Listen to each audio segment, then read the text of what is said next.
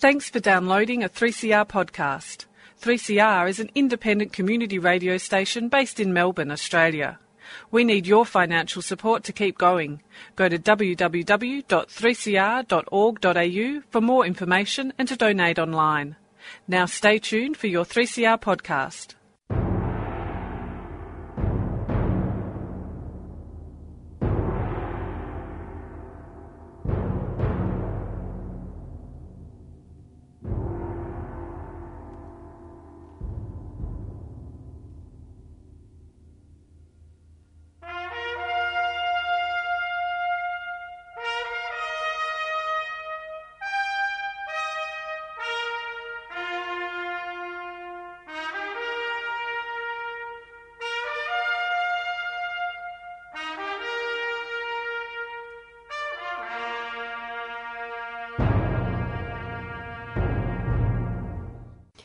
Good afternoon, listeners. This is the Dogs Program.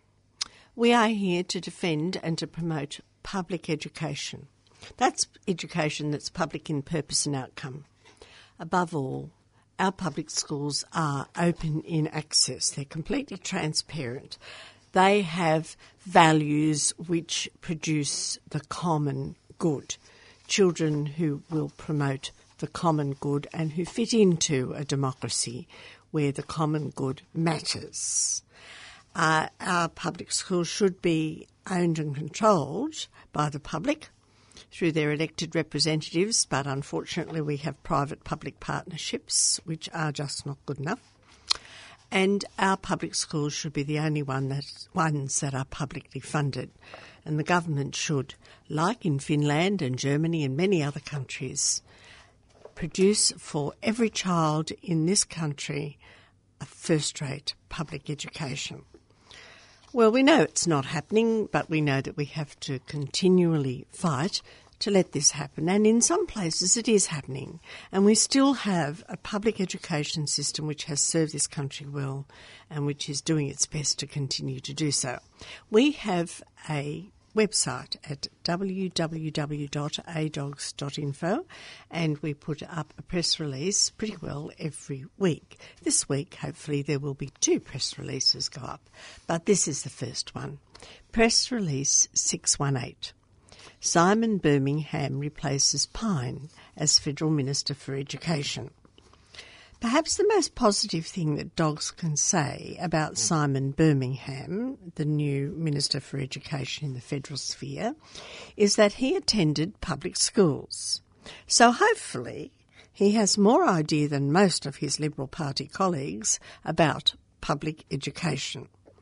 The crucial question is, of course, what schools do his daughters Matilda and Amelia attend? That said, there is to date no evidence of any change of federal education policy in relation to funding of the public sector. Birmingham may indulge in softer rhetoric, and his indicated sensitivity to the rorts in the private vocational sector are interesting, but there's no evidence of commitment to anything other than the tired liberal market ideology. His plans include pushing for the Commonwealth to take over responsibilities for funding vocational education, including TAFE colleges, from the states. Bill Shorten has identified higher education as a key policy battleground for the coming election, promising to reverse proposed spending cuts. So, after the Pyne fiasco, Birmingham is spruiking the collaborative, consultative rhetoric, invented by the Labor Party, by the way, as it sold out its values in the 1970s, remember? So, stepping back from tertiary free deregulation, he said, deregulated fees is clearly one approach the government has put forward, but if there are different models, I'm all ears. As a coalition government under Malcolm Turnbull, he continues, we will be true to our values. But we shouldn't let what we think is the ideal to be the enemy of the good if we can make progress in other ways. Strange statement. Dogs will watch with interest as Turnbull and Birmingham indulge in what Gross calls friendly rather than confrontational fascism. The following information is provided on Birmingham's website, and I'm quoting here from his website. This is the information about him. Simon Birmingham has served as a Liberal Party Senator for South Australia since May 2007, and in December 2014 he was appointed to positions of Assistant Minister for Education and Training. He grew up near Gawler in Adelaide's north on his family's small horse agistment property, so he's a horsey man. Simon, I have to declare my preferences here. I like people who deal with cows rather than horses. Bit wary of the horsey lot. Simon was educated at government schools, so that's the interesting thing because it's very unusual. Mr. Turnbull, as we know, went to Sydney Grammar, and he went on then to study at the University of Adelaide. But what did he do at the University of Adelaide? He completed a Masters of Business Administration. So he's been through the New Right Ideologues business school, I would imagine. Prior to entering the Senate, Simon Birmingham worked for a number of industry bodies, establishing particular experience in the wine, tourism and hospitality sectors. So that's interesting. In 2010, he was appointed to the Shadow Ministry, serving as Shadow Parliamentary Secretary for the Murray-Darling Basin and the Environment until the 2013 election. So it'll be very interesting to see how he gets on with the gentleman from the Country Party who wants to look after the people, the farmers on the Murray, before it gets into South Australia. Because there's a bit of a difference there, isn't there, between the interests of the South Australians and the Victorians and New South Welshmen on the Murray. So following the change in government in 2013 when Mr Abbott came to power, Birmingham served as Parliamentary Secretary to the Minister for the Environment, that'd be Mr Hunt, wouldn't it, with responsibility for water policy, including the Murray-Darling Basin, national parks and the Bureau of Meteorology. Well, we've heard today how Mr Abbott was questioning the Bureau of Meteorology whether or not their evidence for climate change had been rigged. Extraordinary stuff. In 2014, Birmingham was appointed to serve as the Assistant Minister for Education and Training in the Abbott Ministry, with specific responsibility for vocational education, apprenticeships, training and skills. And he's an empire builder because he wants to take responsibility for that away from the states, which could be a bit of a worry, I believe. Now, before dogs leave this topic, they'd like to remind public education supporters of what we've learned from the Abbott-Pyne era, when the real agenda of our Conservative government and their Institute of Public Affairs think tank has in store for our children. And find out what they have in store for our children. And this was analysed in detail. What actually we've just been through with Pyne, and there's really no evidence that this gentleman, Birmingham, who's from South Australia, like Pyne, and who served under Pyne, is going to be all that different. So looking at the Pyne era, there's a very interesting analysis by Kelsey Halbert, who's the lecturer in education for the James Cook University. And this occurs in The Conversation, which is an online magazine that comes out of various universities. They pay for it.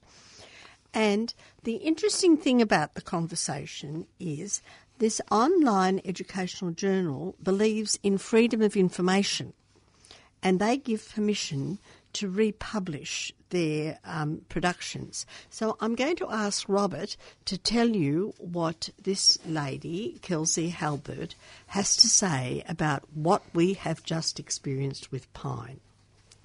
Thank you very much, Jean. You're listening to the Dogs program here on 3CR, 855 on the AM dial, and indeed podcast over the WWWs. Jean was referring to an article by Kelsey Halbert on the Conversation website, which is rather heating up when it comes to education topics at the moment, because we know what we've had and it wasn't any good, and we don't know where we're going. Before we discuss later in the program about the likelihoods of where we're going in terms of Turnbull and the new administration in Canberra and their attitudes towards education, it's worth pointing out that before the cabinet reshuffle, Christopher Pyne was the Minister for Education. Now, he was moved out of that role, and he's been moved into industry, innovation and the science portfolio. Well, it's nice that actually, just for the first time in a long time, Australia actually has a Minister for Science. We haven't had one for a while. But, yeah, the Minister, of course, is Christopher Pyne, not necessarily a good friend of the Dogs program. Anyway, Pyne's time in the education portfolio included a review of the Australian curriculum and teacher education. He also shifted the view of higher education from a public to a private good. This was fundamental to what Christopher Pyne did. He viewed higher education in particular as a private good. If you get yourself a tertiary education, that's good for you. It's not at all good for the nation, so therefore everyone should pay. The idea of taking education out of the public sphere and putting it into the private sphere, both in terms of funding and conceptually, is what Pyne was all about. Now, Pyne's policies were actually underpinned by his particular liberal values, and they, of course, are the free market, autonomy and education in toto as a private commodity. And, of course, this whole process did, in fact, attract a great deal of opposition in the Senate, not least, and certainly here at the Dogs program, because education self-evidently is a public good as well as a particular private good. But Pyne came, when he first arrived, to the education portfolio on the back of Labor reforms, such as the Gonski School Funding Review and the rollout of Australia's first national curriculum.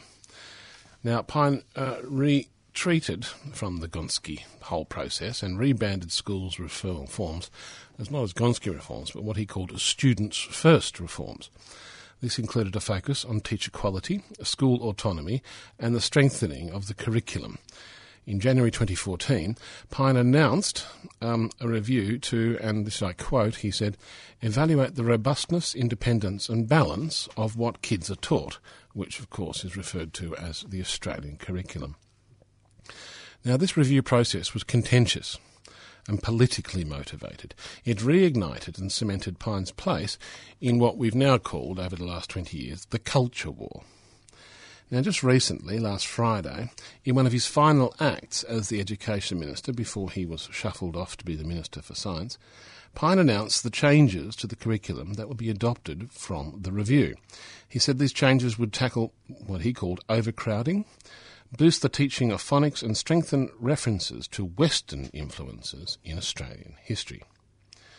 Now, Pyne's push for more recognition of Judeo-Christian heritage. Now, I'm still not quite sure what that means, but his push for recognition of it and getting back to the basics is actually, quite frankly, out of step with 21st century Australia. And the new Turnbull government seems to be moving away from this. But we'll come back to what is likely to happen and what is changing, apart from what Christopher Pyne has just decided to do as a parting shot. Now, while the new Colombo plan and the focus on language teaching were to strengthen ties to Asia, the recent changes to the curriculum put in by Pyne as he walked out the door actually scrap the whole idea of Asian perspectives. These changes are a step backwards, which sideline the Indigenous knowledge and multicultural values needed for an inclusive global community.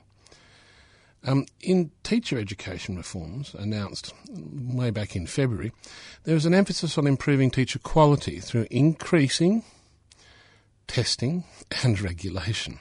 So that's how apparently Pyne says you improve teachers. You test them more and you give them more red tape. A modest amount of funding will support this increased scrutiny, but there is absolutely no investment in resources to support teachers, just money to test them and regulate them. And now we're moving to a contentious thing, which is certainly a topic du jour lately, is university fee deregulation. Now, this is a very movable space, and I think we're going to have to watch this quite closely.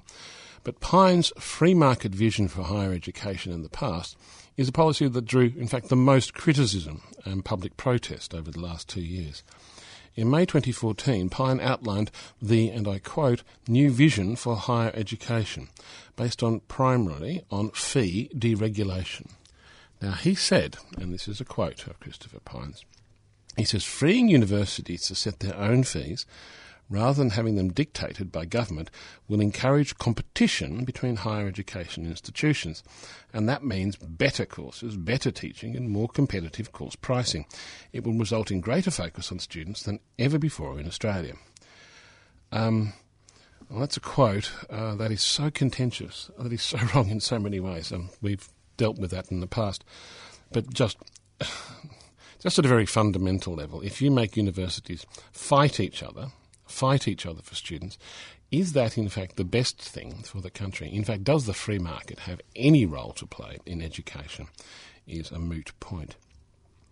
But history and logic says otherwise. It does indeed. In terms of, not many civilisations have risen on the back of private education systems.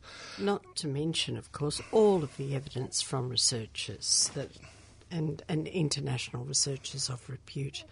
These people are ideologues of the worst brand. Indeed. But to return to the article by Kelsey Halbert, which is published on The Conversation on September 23rd, she goes on to say, this vision of competition equalling better products met with stiff opposition. The policy was one of the big-ticket items of the Abbott government's first budget. It was a hard sell, with many ramifications of past, present and future students. The policy was actually poorly developed and communicated. Now, the Senate, over the last 2 years, has actually blocked these changes twice.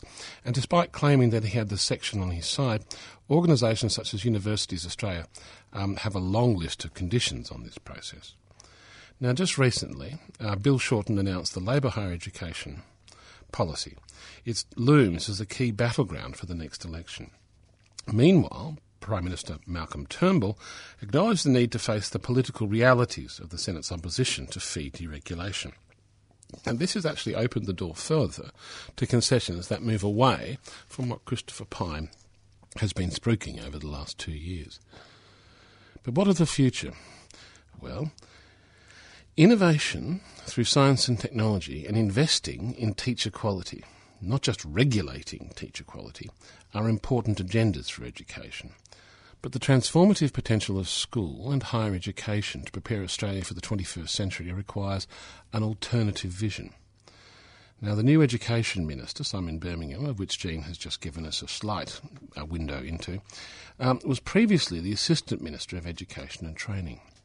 Just recently, he said he looked forward to working collaboratively, as Jean was saying, to build broad support for any future reforms. These comments indicate an opportunity to nimbly rework Christopher Pyne's vision.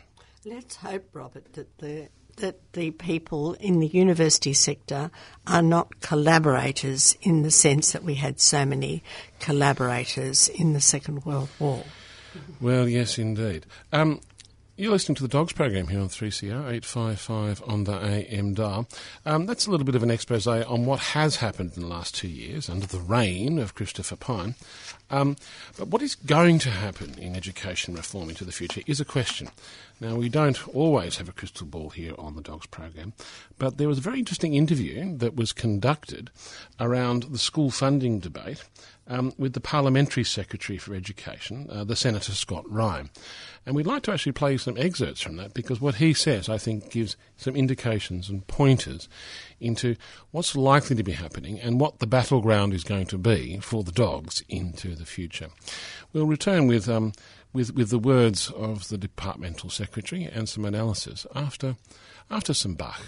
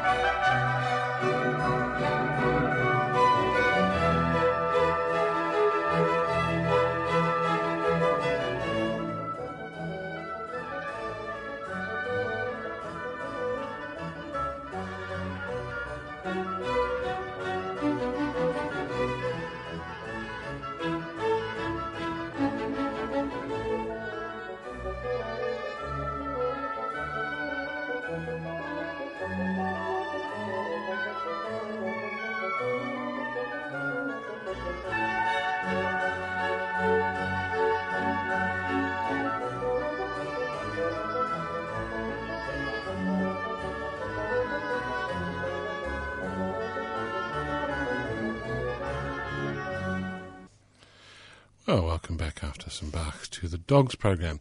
It's good to have you here on our little wireless program on community radio, because we're discussing what's going to happen. And we don't know what's going to happen with educational in Australia, because we've got a new regime.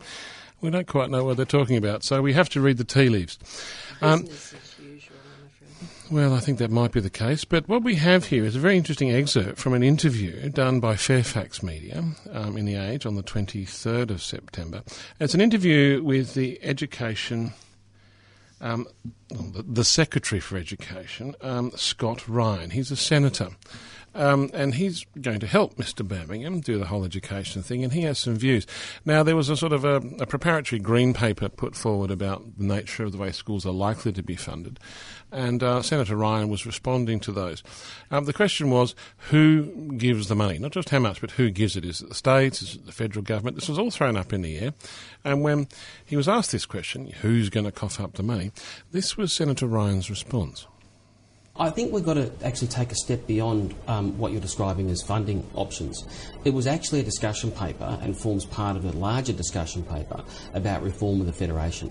Now, I think every Australian, when they come into their state MP's office or federal MP's office to seek assistance with one level of government or the other, has experienced the frustration of, well, it's not our level of government, it's that level of government. This is a process to take a step back from where we've evolved over 110 years. The Commonwealth does a lot of things it didn't do 20 years ago, let alone 50 years ago, and the states have very different demands on their services. So what this is about is actually looking at the roles and functions of both levels of government, not just funding, and that's the prism through which the discussion paper should be considered. Interesting. Well, that was a nice bit of obfuscation.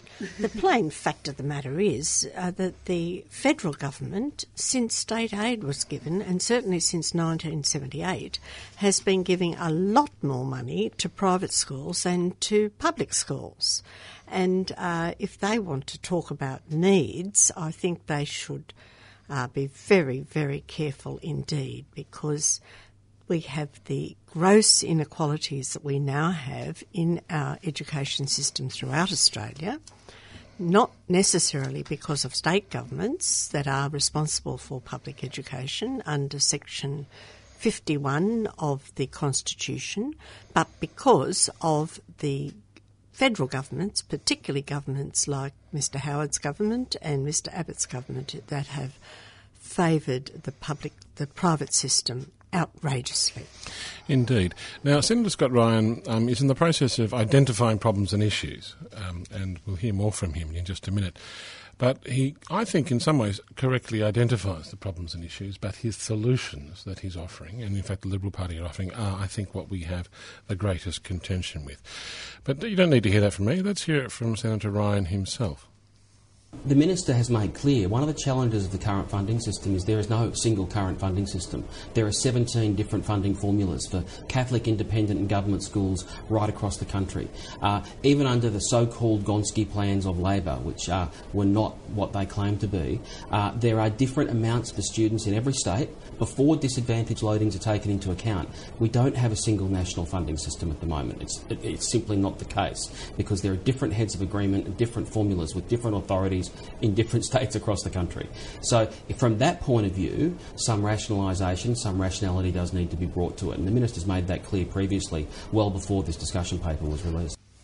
Yes, well, the funding system is ridiculous because we have fractionalised our education by giving money to multiple systems. All you have to do is to set up a religion and then you set up a school or a school system. So this is the real problem. If you defund those systems, then you've only got 6 systems. You've got the 6 states and, of course, the territories, and they're the only groups that, in fact, the federal government, if it wants to have some sort of say in education, they are the ones that have, under the Constitution, the power and the responsibility. So the federal government should only be dealing with 6, not, 17?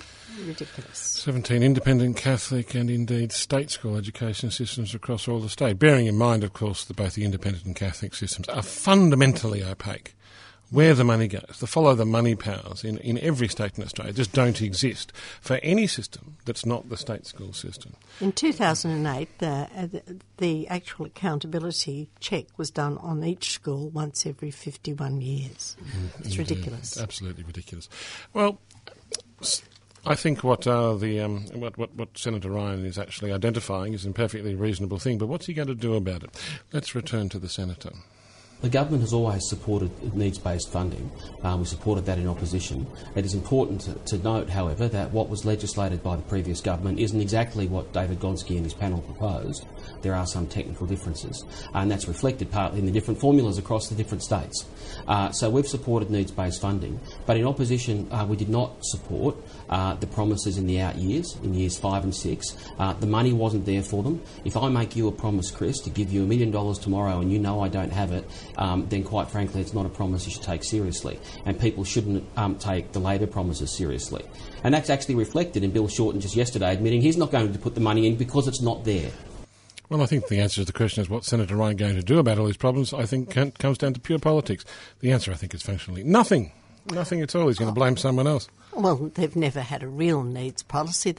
Any needs policies may have been made nonsense of by the private schools, who have made it very quickly into a greeds policy. Mm-hmm. And that's what we've got now. We've got inequalities which Gonski found quite extraordinary.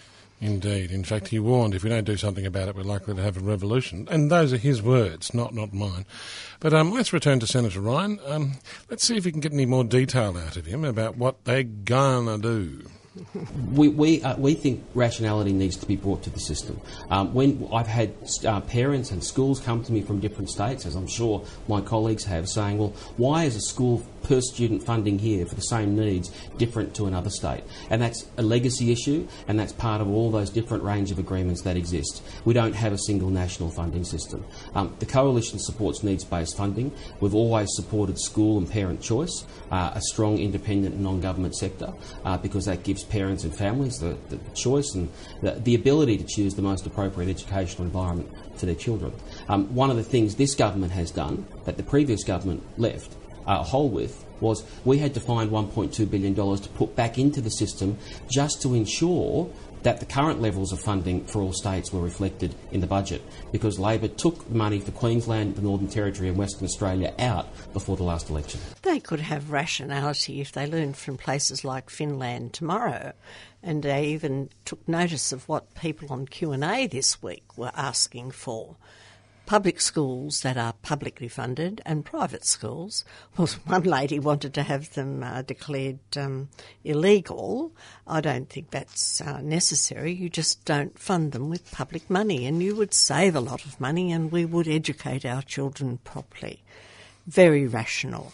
Well, the whole illegal argument is very simple, because in fact it is, in Finland, illegal to charge money for education. Education is so valuable that you're not allowed to charge money for it. That is something that the people together collectively have a responsibility for. What's irrational in the Australian system is the duplication, triplication, quadruplication of facilities. It's ridiculous. Well, I think it's fascinating that the Parliamentary Secretary and Assistant to the Education Minister, Mr Ryan, the first thing he talks about when funding is making sure that money keeps going to private schools. He hasn't actually mentioned state schools once, except in passing, which I think is fascinating. But let's return to the Minister, see if again we can get some more detail about what's likely to happen. Well, one of the challenges, for example, has been in the press lately, and that's around funding for students with learning challenges, or students with disabilities, it's often referred to as. Now, there have been different data collections in every state. There have been different measures of this in every state. One of the inequities has been, for example, a child with a particular disability will get more funding at a state school, in a public school in some states, next door to, for example, a Catholic primary school. So one of the things we are funding, and it's happening this year, is the first full national data collection to get a real national picture on what those extra needs are.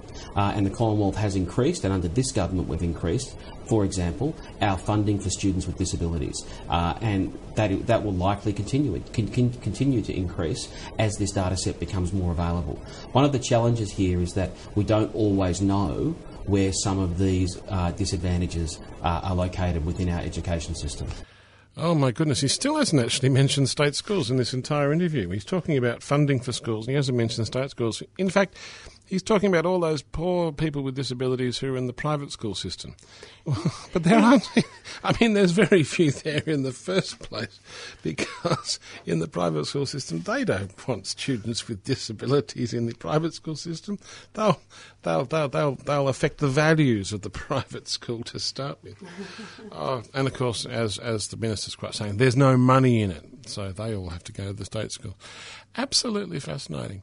I think what we're getting from the minister is it's the same old, same old. There's not Mr Christopher Pyne there with his smile grinning at us telling us that everything's private is good and everything public is bad, but it seems like the rhetoric hasn't changed. What do you think, Jen? I think the only thing he's really interested in with state schools is to make them into private schools with the talk about the autonomy. So the autonomy policy with so-called independent government schools, I mean, really, I ask you, I think that is still very much on the agenda, isn't it? It is indeed. Well, that was the minister, or the assistant minister. That was Senator Ryan, who's the the parliamentary secretary assisting the education minister. And we've done those extracts from the Age website, and the Fairfax Media would like to thank and acknowledge them for having that interview, because it does give us, in fact, some insight into where things are likely to be going. I think he's the minister assisting the private school interests. That's what I think. Well, that certainly sounds like what he's interested in, because he did not actually specifically mention kids in the state schools once, and he's supposed to be the minister for them. It's all rather sad, really. You listen to the Dogs program. We are the defenders of government schools because, as we've just heard, they are continuing to be under constant attack, no matter how much Mr Turnbull, the Prime Minister, smiles at me. It's the substance that matters. As he himself says, it's not about politics, it's about policy. Well, having examined the policy, all I'm getting from that particular senator is two things. The first thing is we need more assessment, we need more data, we need to have another review. And the second thing I'm getting is that he's very interested in all those children in private schools, and I don't think he's interested in the state school system at all, which isn't surprising with a coalition government. But, we held out some hope, but now the fight must go on. Well, we were hoping, of course, for some good things from the Andrews-Molino government, but I've just heard that the Auditor-General, who was looking at the follow the money power, follow the money in the private schools, has had a bit of a set to and has finally resigned. He's resigned, and whether that report is ever released will be a moot point. I'm still waiting for it. It was due out about now, actually. He's resigned. I hope that we can find out a little bit more from the Auditor-General's department than we know, which is almost nothing, about where education funding money goes. Particularly around the very interesting pool in the Catholic Education Office, Robert. Well, and a few other schools too. I think in the end, and we investigated this in some detail on last week's program, if you have a system where the government provides money for education and the provider of that education is a private entity, you have indeed the capacity for corruption, which is what's happened in the VET courses here in Victoria to a quite shocking degree. But the conditions in terms of providing government money to the private education system, both independent and Catholic, has even greater opacity. It has even greater sort of murkiness and muddiness. We're not allowed to know where that money goes as taxpayers. And if you set up situations where corruption is possible, you should not be surprised if that's exactly what happens. It's quite sad, really. But you're listening to the Dogs program here on 3CR, 855 on the AM dial. We'll be continuing to investigate issues around education, funding, and indeed the children of Australia after these messages. For 3 years, teachers have had their qualifications, their pay, their pensions and their working conditions attacked relentlessly by this government. I'm the proud product of a government-funded primary school education and of a government-funded secondary school education. Australia is one of the richest and luckiest countries in the world, and there's no reason whatsoever why we can't have the very best public schools in the world. It's simply not good enough that kids with disability miss out. Our education is not for profit. Our education is not for profit. You're listening to The Dogs, the defence of government schools, on 3CR.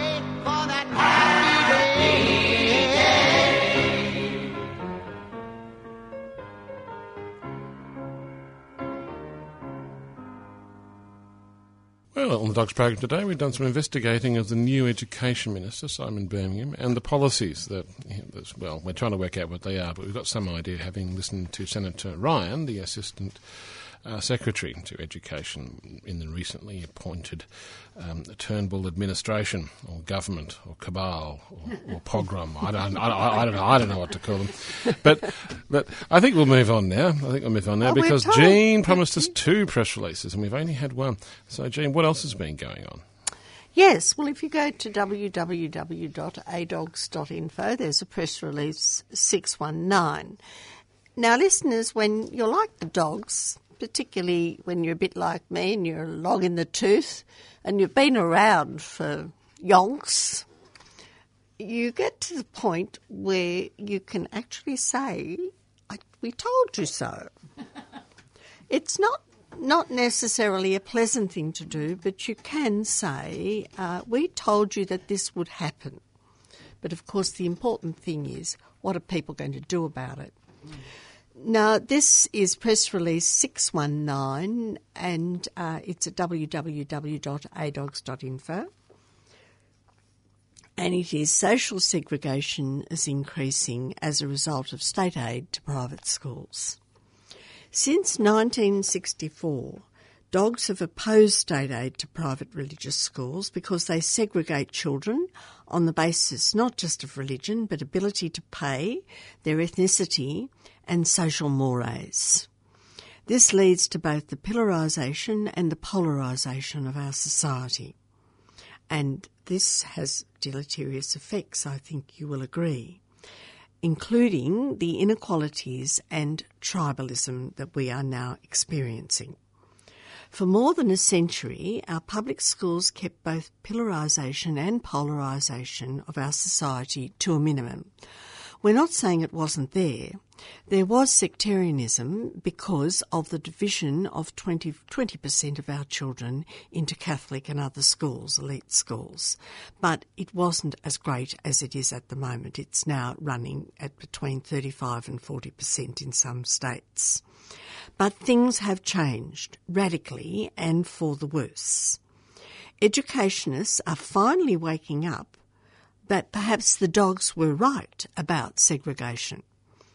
But unfortunately, they're still romancing about needs policies being the answer. They've not yet reached the dogs' position that the only way forward is to withdraw public funding from schools that divide children on the basis of religion, ethnicity, social mores or ability to pay.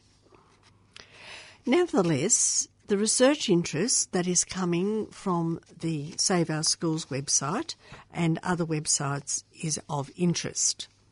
Trevor Cobbold of Save Our Schools points to research recently done by the University of Technology Sydney's Dr. Christina Ho, which shows that a highly divided education system in New South Wales, with some elite private schools operating as virtually monocultural bastions of whiteness, while public schools, including selective schools, are sometimes overwhelmingly dominated by students from language backgrounds other than English.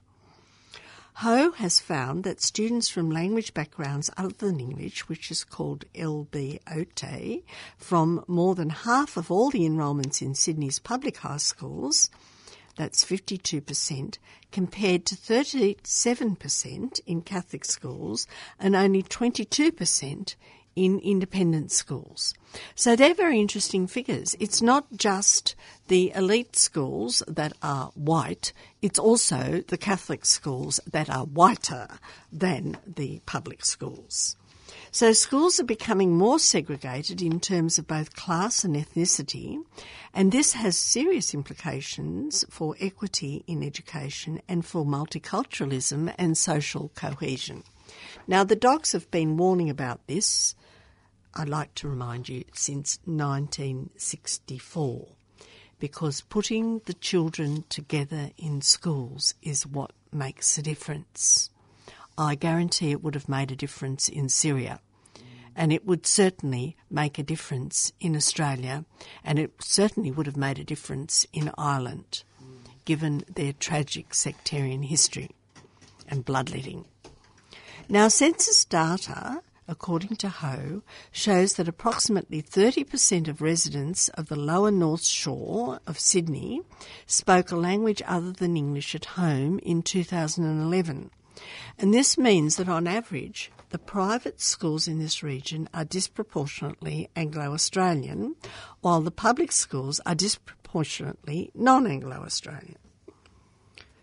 Well, let's say Anglo-Celtic Australian, because a lot of these people from overseas don't understand the Celtic fringe. Now, the pattern of ethnic segregation is also evident, although to a lesser extent, in other areas. For example, the Inner West Burwood Strathfield region is a more culturally diverse area overall, with 64% speaking a language other than English, but the schools are ethnically polarised. In the public high schools, an average of 80% of students are non-English speaking as their first language, while in private schools it's about half that figure.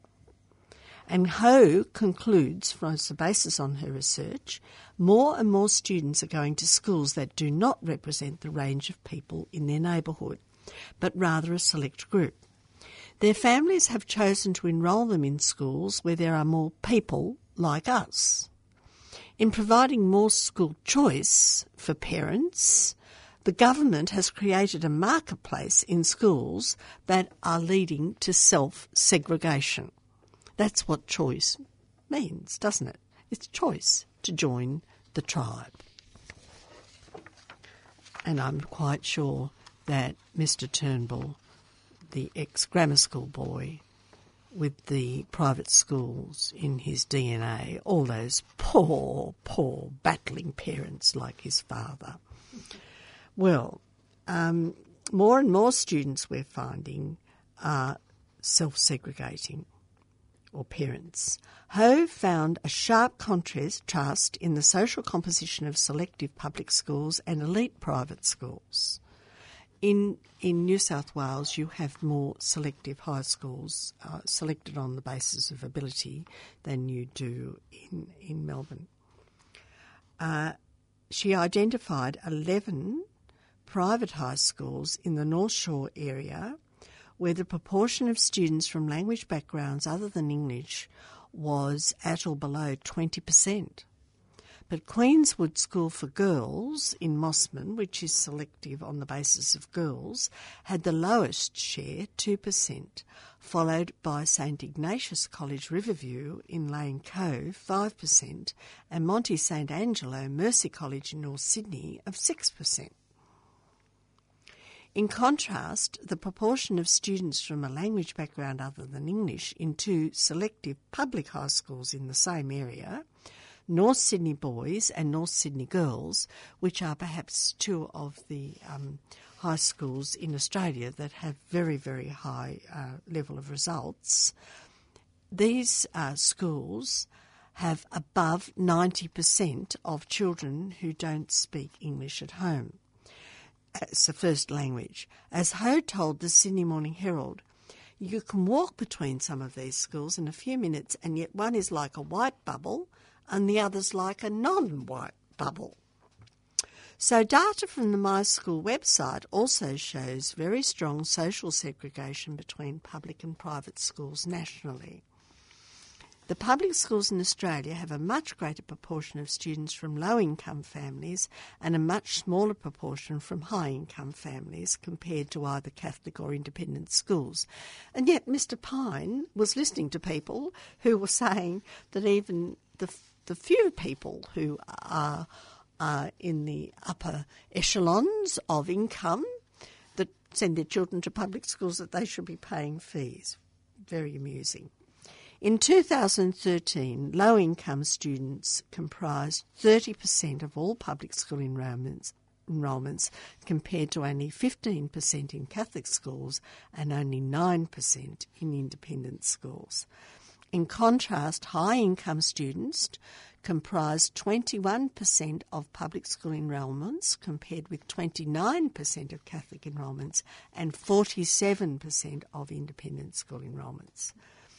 Ho says that school choice and increasing social segregation has significant implications for education and society. Well, thank goodness somebody is finally agreeing with the dogs. We have been saying this for years and years, and unfortunately, Australia is now reaping the rewards of state aid for schools that segregate children. But Ho says there's now substantial evidence, not just from around Australia but from around the world, that the creation of a marketplace in schools increases inequality between richer and poorer schools and between richer and poorer students. This is obviously the research that the Secretary for Education, assisting Mr. Birmingham from the Senate, doesn't want to know about, because he's certainly not referring to it in the interview that we heard earlier. But the OECD report entitled Equity and Quality in Education states the following: providing full parental school choice can result in segregating students by ability, socio-economic background and generate greater inequities across education systems. It's logical, it's historical, It's research-based. It's factual. Perhaps Mr. Birmingham and his offsider in the coalition should actually do a little bit of fact-searching homework. Now, Ho is also arguing that in a multicultural society like Australia, it's unnatural and unhealthy for our schools to be so ethnically divided. Dogs believe it is a tragedy, and we are looking at problems that are just waiting to happen. In private schools that are overwhelmingly Anglo-dominated, let's say Anglo-Celtic dominated, students are not being given sufficient opportunity to develop cross-cultural awareness and skills that can only be developed through everyday encounters and friendships with people from other backgrounds.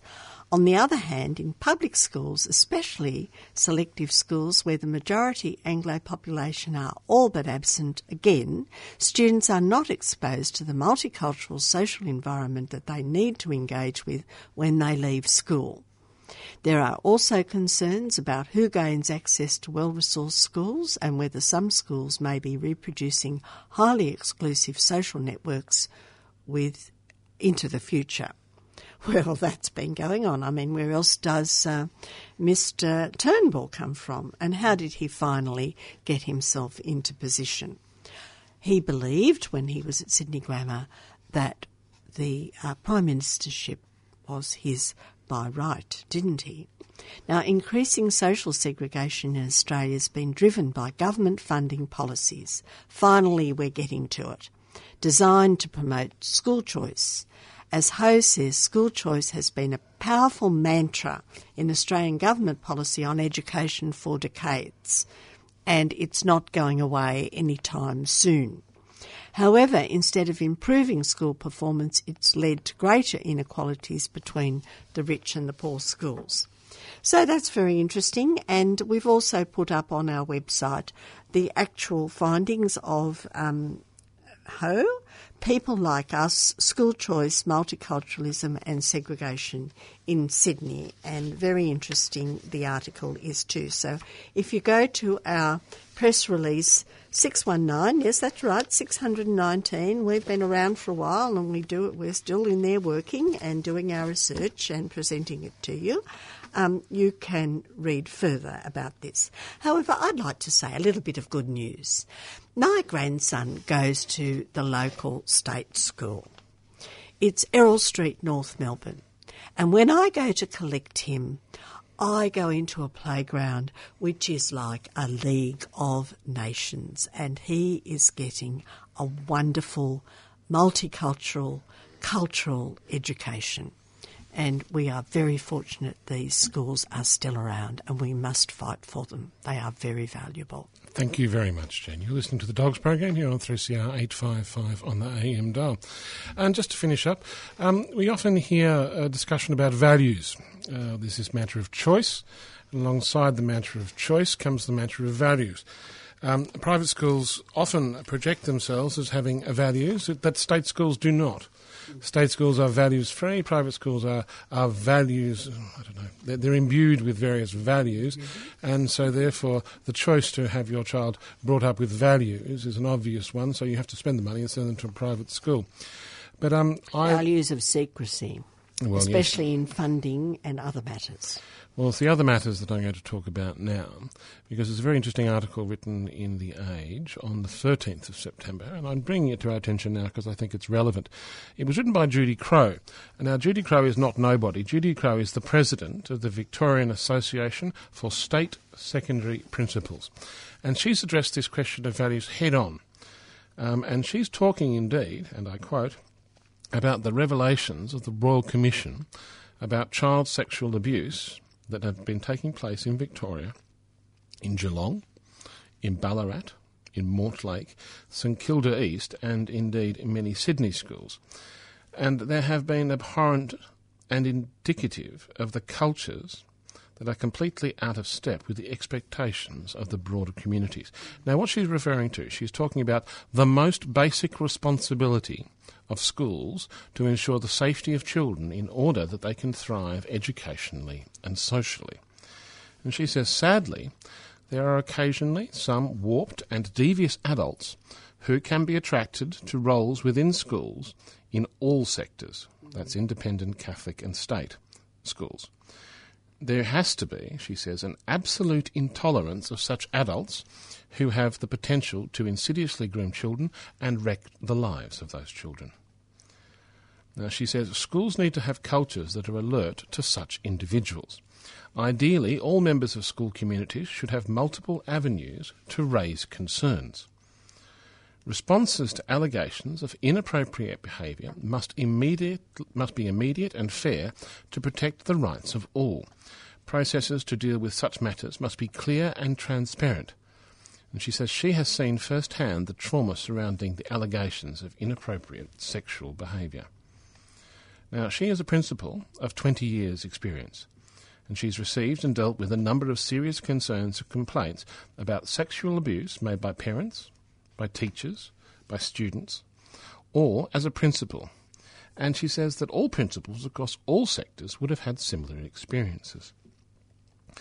Now, from her point of view, these complaints and concerns have been dealt with immediately, following the mandatory reporting guidelines, and at times directly involving the police. Now, she says our state schools have copped criticism from the highest political level, implying that state schools do not have values. Parents may opt for an educational institution as seen as more privileged, where they believe their children will form the right social context and where, I quote, discipline is seen to be stronger. Now, the cluster of abuse revealed in the Royal Commission indicates another story. As the recommendations of the Parliament of Victoria's recent Betrayal of Trust report, child safety standards are being mandated to apply across all school sectors. The guidelines have been long accepted in state schools. Indeed. And are now to be applied to the non-government sector, finally. Yes, they've been there for years. You could Now, always deal with these matters. all Victorian schools will be required to have consistent policies in place for responding to child abuse allegations. Now, reforms in the criminal justice area now define new offences to apply where those in authority have negligently failed to protect children, knowing the risk of abuse by someone in the school.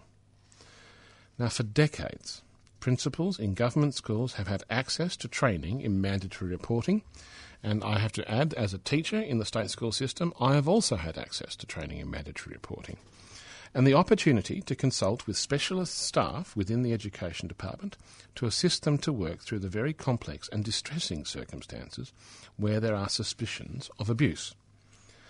Now, processes for responding to and reporting suspected harm to children are clear and non-negotiable in the state school sector. Now, being part of a broader state education system provides parents and teachers with multiple avenues to raise concerns at the school, at the regional level, and indeed at the system level. Possible perpetrators can be deterred from seeking employment in our schools because scrutiny and employment regulations are strong. State schools are embedded in their local communities. They are open to criticism and are less hierarchical than non-government schools. They are proponents of contemporary social values and unfettered by the blind trust in authority inherent in many religious schools. Oh, good on her. Their secular nature promotes open conversations about sensitive issues. Now, state schools operate with school councils where the majority of members are elected parents and staff, often with student memberships. They are required to have consultative committees where staff members are able to participate in decision-making about the school's operations. The stakes for government schools are not so high with respect to reputational damage because government schools do not depend on large financial contributions from parents and alumni.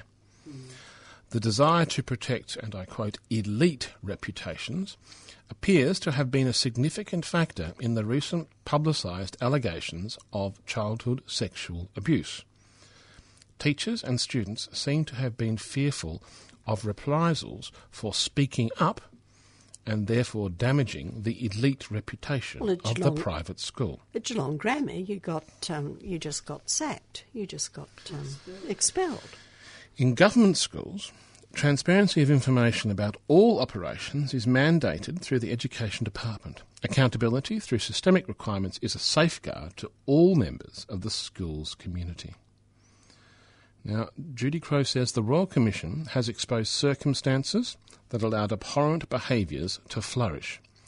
More open communication within schools and clear accountability processes that extend beyond individual schools do provide some protection from abusive parents for children. More consultative collaboration or leadership can help minimise risk, and we in the State School encourage families to speak up about these issues. Now, she's talking about the values of a state education system, and what she's talking about is, of course, open accountability, which does not seem to have existed in this particularly shocking case in many, many, many private schools. Well, on that interesting note about the values of state schools, very forcefully put by Judy Crowe, we're going to end the program because we've come to the end of it. But it's been great to have your company, and of course we'll be back next week. If you're interested in what we're doing here to defend public schools, you can find out more about us, the Dogs, the Defenders of Government Schools, at our website at www.adogs.info. That's www.adogs.info. But until next week, and we'll have a watching brief on our new federal government about educational issues. Until next week, it's bye for now. Bye for now.